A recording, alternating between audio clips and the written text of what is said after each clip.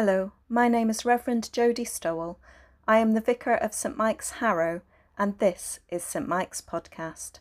You're very welcome here. Today is the 25th of June, and it is the Thursday after the second Sunday of Trinity. We begin with our reading. Luke chapter 14, verses 1 to 11. On one occasion, when Jesus was going to the house of a leader of the Pharisees to eat a meal on the Sabbath, they were watching him closely. Just then, in front of him, there was a man who had dropsy. And Jesus asked the lawyers and Pharisees, "Is it lawful to cure people on the Sabbath or not?" But they were silent.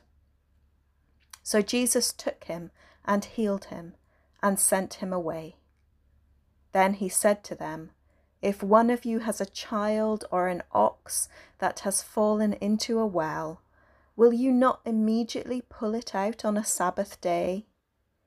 And they could not reply to this. When he noticed how the guests chose the places of honor, he told them a parable. "When you are invited by someone to a wedding banquet, do not sit down at the place of honor, in case someone more distinguished than you has been invited by your host, and the host who invited both of you may come and say to you, 'Give this person your place.' And then, in disgrace, you would start to take the lowest place. But when you are invited, go and sit down at the lowest place, so that when your host comes, he may say to you, 'Friend, move up higher.' Then you will be honored in the presence of all who sit at the table with you.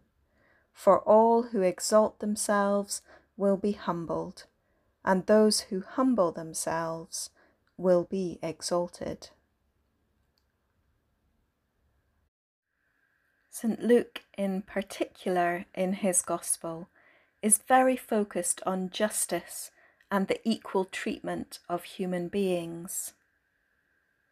In this story before us today, those who are not suffering are those who ban healing on the Sabbath, and they are the ones who have little sacrifice to make in this regard. When you are in the place of privilege, be careful about the decisions you make and what impact they will have on those who do not have your privilege. Often, the privilege that we have is afforded to us not because of anything that we have done, but simply because of an accident of birth. Rich or white, educated or abled. These things are not better or a privilege in that way. They have become that in our society. And it isn't just, and it isn't fair. And when we start to think that we have been given privilege because we are, in fact, better, Jesus has this story to tell. All who exalt themselves will be humbled, and those who humble themselves will be exalted.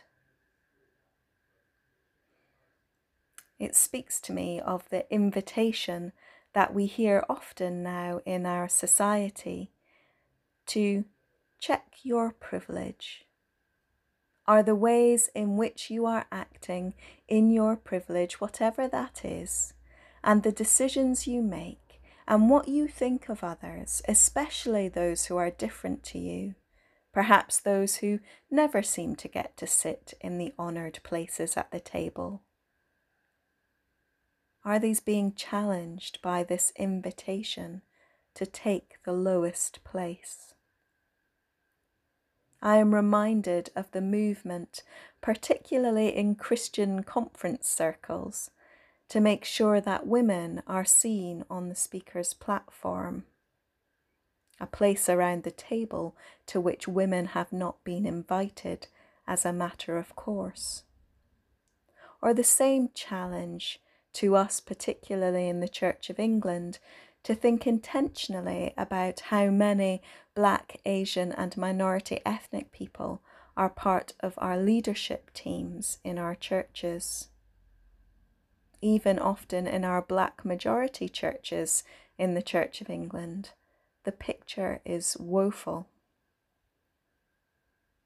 Friend, take your place.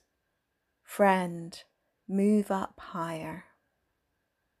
The unwritten part of this story before us today is that when those of us with privilege or who see ourselves as important in a particular place choose to sit lower down the table, we may find that this is the place where we stay, as others take their place higher up the table.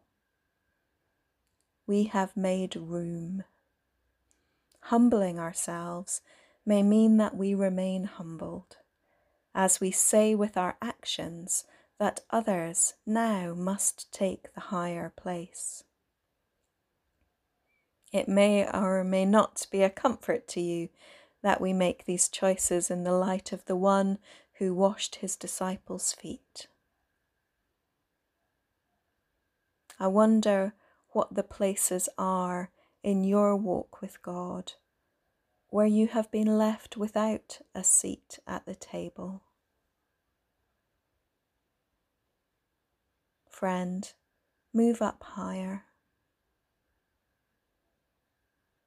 I wonder, where are the tables that you need to leave so that others may take their place and hear the words, friend, move up higher.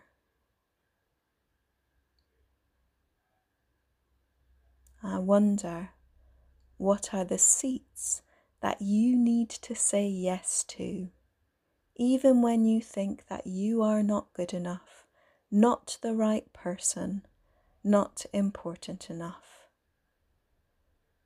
May you hear Jesus' words to you, friend, move up higher. Go well into your day, and may you come again soon to our doors.